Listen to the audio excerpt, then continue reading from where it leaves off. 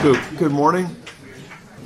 Hopefully everybody has some notes in front of you that say of the fall of man, of sin and the punishment thereof. And then right at the top, 6.2. So we'll be looking at that this morning. I want to encourage you to turn, if you would, to Genesis chapter 2. Genesis chapter 2. Genesis chapter 2. And I'm going to read verses 1 through 17, and just to kind of prepare our hearts more specifically for the topic at hand. I think we'll have time this morning. I was really encouraged with what I read this morning in Voices from the Past. So if you read it, you already heard this. But I just thought it was good materials from David Clarkson. And it speaks really of where a person is at a particular point in time. And so I just want to read to you what he had to say. Then we'll read Genesis chapter 2, have a word of prayer, and then we'll look at the lesson. So just to read to you, this is from David Clarkson, a Puritan. It's based on John 6:23. Truly, truly, I say to you, whatever you ask of the Father in my name, he will give it to you. And then Clarkson writes, the love of Christ daily loads us with benefits. He gives us nothing but what is good. He blesses our curses, temptations, afflictions, sin, and death, and they all prove good to us. Even all his ways prove good to us. And not only all the ways of God who love us in Christ, but all the ways of those who hate us, whether reprobates or devils, Romans 8:28. This is the great privilege of those whom Christ loves. Nothing shall befall them, but what shall prove good for them. They may conclude in whatever condition they are in, it is best for them. And if it had not had been so, they would never have been brought into it. And whenever it shall cease to be, they shall be removed out of it. This is the sweetest privilege, yet the most difficult to believe at all times, since there's often great opposition to it by our sense and reason. Yet it is most true. Christ's love gives us whatever is good. No good thing does he withhold from those who walk uprightly. The young lions suffer want and hunger, but those who seek the Lord lack no good thing. Take a survey of heaven and earth, and all things therein, and whatever upon sure grounds appears good, ask for it confidently from Christ, for his love will not deny it. If it were good for you that there was no sin, no devil, no affliction, no destruction, the love of Christ would instantly abolish these. Nay, if the possession of all the kingdoms of the world were absolutely good for any saint, the love of Christ would instantly crown him the monarch over them. Christ's love will give you whatever you can desire, for what reasonable man can desire that which is not good? All that is good, the promises of God have already assured you. So there you go. I thought that was good information from David Clarkson. So now Genesis chapter 2 and verses 1 through 17. Genesis chapter 2 and verses 1 through 17. Thus the heavens and the earth were completed in all their host. By the seventh day God completed his work which he had done, and he rested on the seventh day from all his work which he had done. Then God blessed the seventh day and sanctified it, because in it he rested from all his work which God had created and made. Verse 4, this is the account of the heavens and the earth when they were created in the day that the Lord God made earth and heaven. Now no shrub of the field was yet in the earth, and no plant of the field had yet sprouted, for the Lord God had not sent rain upon the earth, and there was no man to cultivate the ground. But a mist used to rise from the earth and water the whole surface of the ground. Then the Lord God formed of dust from the ground and breathed into his nostrils the breath of life, and man became a living being. The Lord planted a garden toward the east in Eden, and there he placed the man whom he had formed. Out of the ground the Lord God caused to grow every tree that is pleasing to the sight and good for food, the tree of life also in the midst of the garden, and the tree of the knowledge of good and evil. Now a river flowed out of Eden to water the garden, and from there is divided and became 4 rivers. The name of the first is Pishon. It flows around the whole land of Havilah, where there is gold. The gold of that land is good. The bdellium and the onyx stone are there. The name of the second river is Gihon. It flows around the whole land of Cush. The name of the third river is Tigris. It flows east of Assyria, and the fourth river is the Euphrates.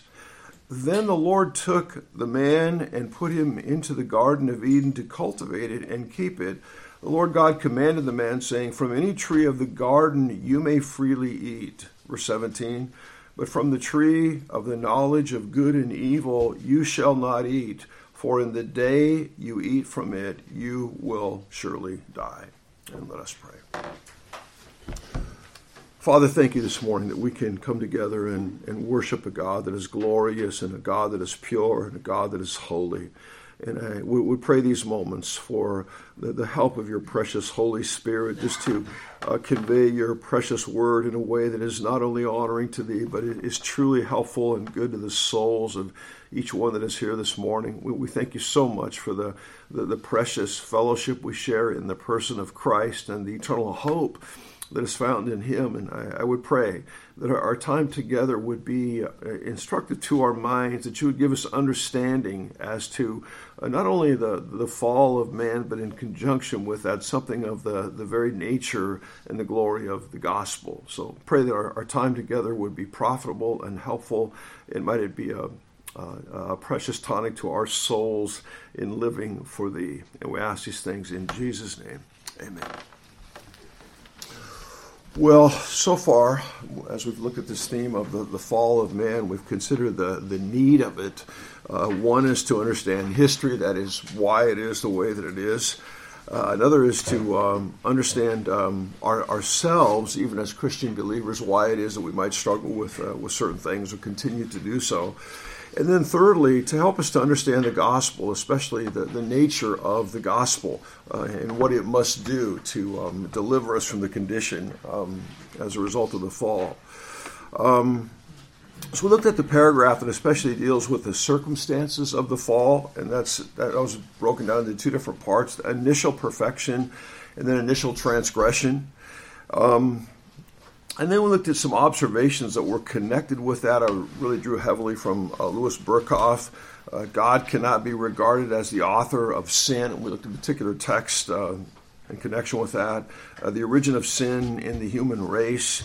The nature of the first sin, we considered the formal character and then the essential character. And then the occasion of the first sin, the circumstances surrounding it, the historicity of the first sin, and especially how other writers in Scripture clearly understood it as a historical event. In this study, we want to just take a moment and kind of outline the rest of the chapter under three main headings, and then we'll especially look at paragraph 2 that is in your notes. But paragraph 2 would be the consequences of the fall for Adam and Eve. The consequences of fall as it relates especially to Adam and Eve. And then we get to paragraphs 3 and 4. It's the consequences of their fall for their posterity. And then paragraph 5 is going to be the consequences of the fall for all believers. But this morning we want to focus on the consequences of the fall for Adam and Eve, what it meant to them. We'll move a little bit from that, but basically that's the idea, that the consequences of the fall, what it meant specifically for Adam and Eve. We'll look at 3 points in connection with this. The first is that they lost the benefits of the gracious presence that God affords. They lost the benefits that the gracious presence of God affords, which is really a big deal. They lost the sweetness and the preciousness of communion with the God of the Bible. As Robert Shaw puts it, by this sin they fell from their righteousness in communion with God. And let me just stop there for a moment and read the first paragraph, and then we'll just come back to this. The first paragraph, chapter 6, verse 2, right at the top of your notes. By this sin they fell from their original righteousness and communion with God, and so became dead in sin, and wholly defiled in all the parts and faculties of soul and body. Okay, and so then Robert Shaw says, our first parents, this is in your notes, our first parents lost the happiness which they had formerly possessed. They were expelled from that pleasant and delightful abode in which God placed them. The ground was cursed with barrenness for their sake. With barrenness for their sake. They were doomed to lead a life of toil and sorrow, and at last to return to the earth from which they were taken. They lost communion with God, the chief good. They forfeited his favor and incurred his righteous displeasure.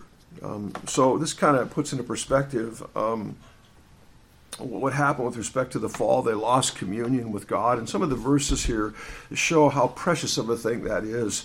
Psalm 16:11, thou wilt make known to me the path of life. In thy presence is fullness of joy. In thy right hand there are pleasures forevermore. Psalm 27:4, one thing I have asked from the Lord, that I shall seek, that I may dwell in the house of the Lord all the days of my life, to behold the beauty of the Lord and to meditate in his temple. And there's some other verses along the same line that bring out the preciousness of communion with God. And this is what they lost as a result of the effects of the fall. Psalm 21 and verse 1, thy strength the king will be glad. O Lord, in thy strength the king will be glad, and in thy salvation how greatly he will rejoice. Thou hast given him his heart's desire, and thou hast not withheld the request of his lips. For thou dost meet him with the blessings of good things. Thou dost set a crown of fine gold on his head. He asked life of thee. Thou didst give it to him, length of days forever and ever. His glory is great through thy salvation. Splendor and majesty thou dost place upon him. For thou dost make him most blessed forever. Thou dost make him joyful with gladness in thy presence. And Psalm 43:4, then I will go to the altar of God, to God my exceeding joy, and upon the lyre I shall praise thee, O God, my God. And then Acts 2:28, thou hast made known to me the ways of life. Thou wilt make me full of gladness in thy presence. So this is what they lost as a result of the fall. This is what no unsaved person really knows, something of the preciousness of communion with the being of the God of the Bible. Number two, they incurred the penalty which disobedience to God brought forth. They incurred the penalty which disobedience to God brought forth, and so became dead in sin. And then to requote Genesis 2:17, but from the tree of the knowledge of good and evil you shall not eat, for in the day that you eat of it, you shall surely die. And Robert Shaw's comment, Robert Shaw has written a very helpful commentary on the Westminster Confession of Faith, which I found very helpful. So that's who Robert Shaw is. This threatening included temporal death, consisting in the dissolution of the union between the soul and the body. So we die physically, and the body stays, the soul goes. Spiritual death consisting in the loss of the favor and the image of God. And then eternal death consisting in the everlasting separation of both soul and body from God. So the key word here is the term separation. And then Henry Morrison, an older work called the Genesis Record, wrote, the primary warning is undoubtedly spiritual death or separation from God. But this also entails physical death, since God is the source of physical life as well as spiritual life. Literally, the warning could be read, dying thou shalt die. The moment Adam disobeyed God, the principle of decay and death would begin to operate in his body. And finally, this would overcome the built-in metabolic processes, and he would go back to the dust from which his body was formed. Shaw writes, the very day in which our first parents sinned, the sentence of death, though not immediately executed in its fullest extent, began to lay hold of them. I thought that was kind of a helpful statement. It wasn't executed in its fullest extent, but it began to have an effect on them. As Matthew Henry puts it, a dying life. He uses that phrase, a dying life.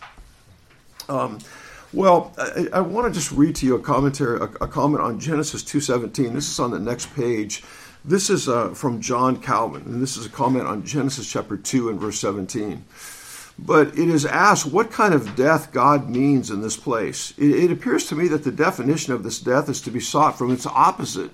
We must, I say, remember from what kind of life man fell. He was in every respect happy. His life, therefore, had a like respect to his body and his soul. Since in his soul a right judgment and a proper government of the affections prevailed, there also life reigned. In his body there was no defect, wherefore he was wholly free from death. His earthly life truly would have been temporal, yet he would have passed into death without, he would have passed into heaven without death and without injury. Death, therefore, is now a terror to us. First, because there's a kind of annihilation as it respects the body. And then because the soul feels the curse of God, we must also see what is the cause of death, namely alienation or separation from God. Thence it follows that under the name of death is comprehended all those miseries in which Adam involved himself by his defection. For as soon as he revolted from God, the fountain of life, he was cast down from his former state, in order that he might perceive the life of man without God to be wretched and lost, and therefore differing nothing from death. Hence the condition of man after his sin is not improperly called both the privation of life and death. The miseries and evils both of the soul and body with which man is beset so long as he is in earth, they're a kind of entrance into death, till death itself entirely absorbs him. For the Scripture everywhere calls those dead who, being oppressed by the tyranny of sin and Satan, breathe nothing but their own destruction. In Hebrews 2:14 and 15 kind of elaborate on this, on man's condition in this world. And this is, Adam and Eve's posterity.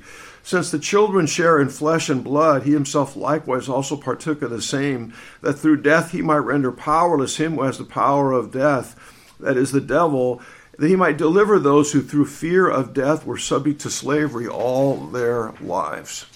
And then a helpful comment here by Philip Edgecombe Hughes. Philip Edgecombe Hughes in your notes. This is on the text that I just read in Hebrews chapter 2.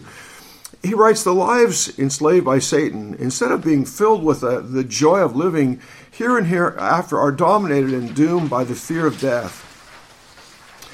And this enslavement is lifelong. It blights the whole of existence. This throws into grim relief the appalling contradiction at the center of the being of unregenerate man and the futility of his existence. His very living is overcast by the fear of death. The death that man fears, moreover, is not just the physical death that he faces. It is the second death, the fact that after death there is judgment. We talked about that recently. There is a sense, I believe, even in unsaved man, that death is as a result of sin. So there is this fear of judgment that happens after death, even in unsaved man. This next little part is not in your notes, but at this juncture, it does help. I just want to say this does help us to understand something of the glory of the gospel, because we read about these kinds of things and we see what a terrible thing that death is. And in the gospel, the whole situation caused by the fall of Adam and Eve and that eventuated in death, the whole situation begins to be reversed. Regeneration, by definition, is the impartation of life to the soul. So when a person comes to Christ, there is resurrection life that is in the soul. And death is the idea of separation. But when a person is converted, there's reconciliation and there's adoption. So that there's a reversal of the separation from the reality and the glory of fellowship that Adam and Eve enjoyed with the being of God. And just a text I will read to you in this connection. 1 John chapter 1 and verses 3 and 4 brings this out. 1 John chapter 1 verses 3 and 4. What we have seen and heard we proclaim to you also, so that you may have fellowship with us. And indeed our fellowship is with the Father and his Son Jesus Christ. These things we write so that our joy, or your translation might say, so that your joy may be made complete. So what the gospel does, it reverses the effects of the fall. In terms of death, it imparts life. Instead of separation, there is reconciliation to the being of God. And instead of separation, there is communion with God, which was lost by the effects of the fall. And this restoration extends further. I'll just read to you from Philippians chapter 3, verses 20 and 21. Philippians chapter 3, verses 20 and 21. It says, our citizenship is in heaven, from which also we eagerly wait for a Savior, the Lord Jesus Christ, who will transform the body of our humble state into conformity with the body of his glory by the exertion of the power he has, even to subject all things to himself. So this restoration, in terms of full recovery, extends into when there is the return of the person of Christ and we receive a glorified body. Okay, then at number 3, they experienced a defilement which extended to the totality of their being. They experienced a defilement that extended to the totality of their being. The way the The confession puts it, wholly defiled in all the parts and faculties of the body and soul. Faculties of the body and soul. Some of the texts which elaborate on this are Titus 1:15, to the pure all things are pure, but to those who are defiled and unbelieving nothing is pure. Both their mind and their conscience are defiled. Genesis 6:5. Then the Lord saw that the wickedness of man was great on the earth, and that every intent of the thoughts of his heart was only evil continually. Jeremiah 17:9, the heart is more deceitful than all else, and is desperately wicked or sick. Who can understand it? Romans 3:10 and following, as it is written, there's none righteous, not even one.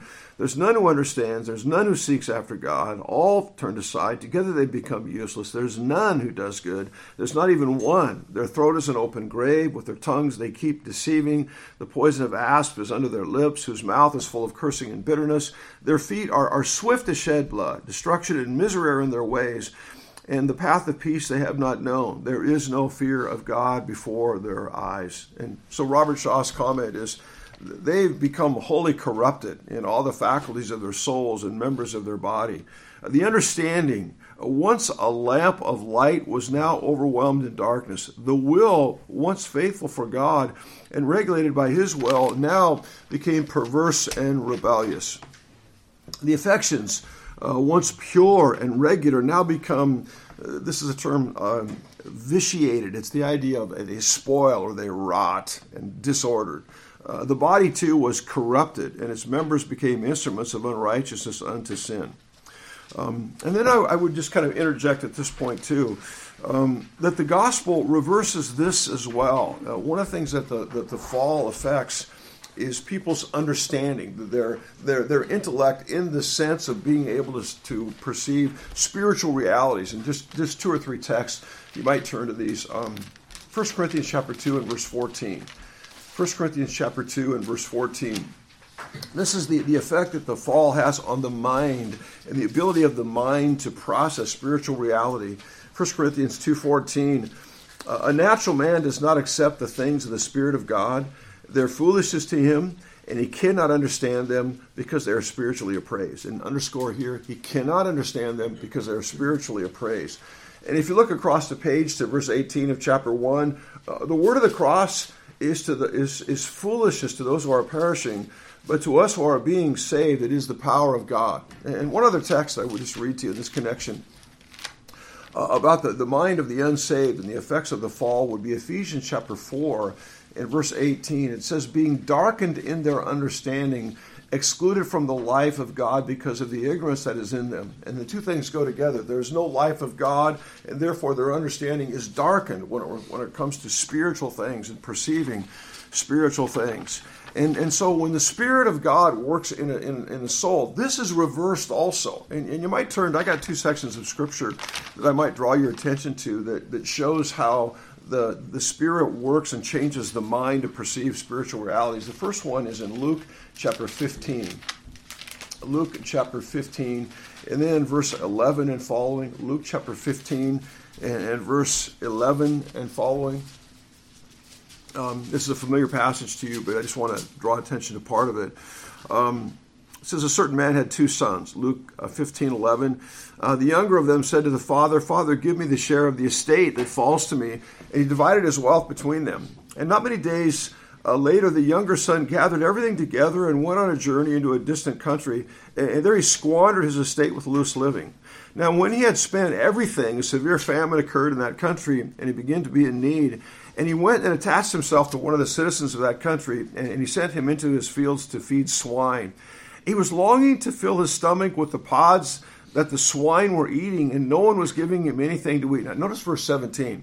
But when he came to his senses, this is like his reason, spiritual reason returned to him or came to him. He says, how many of my father's hired men have more than enough bread, but I'm dying here with hunger? I will get up and go to my father, and I will say to him, Father, I have sinned against heaven and in your sight. I am no longer worthy to be called your son. Make me as one of your hired men. And he got up and came to his father. And while he was still a long way off, his father saw him and felt compassion for him and ran and embraced him and kissed him.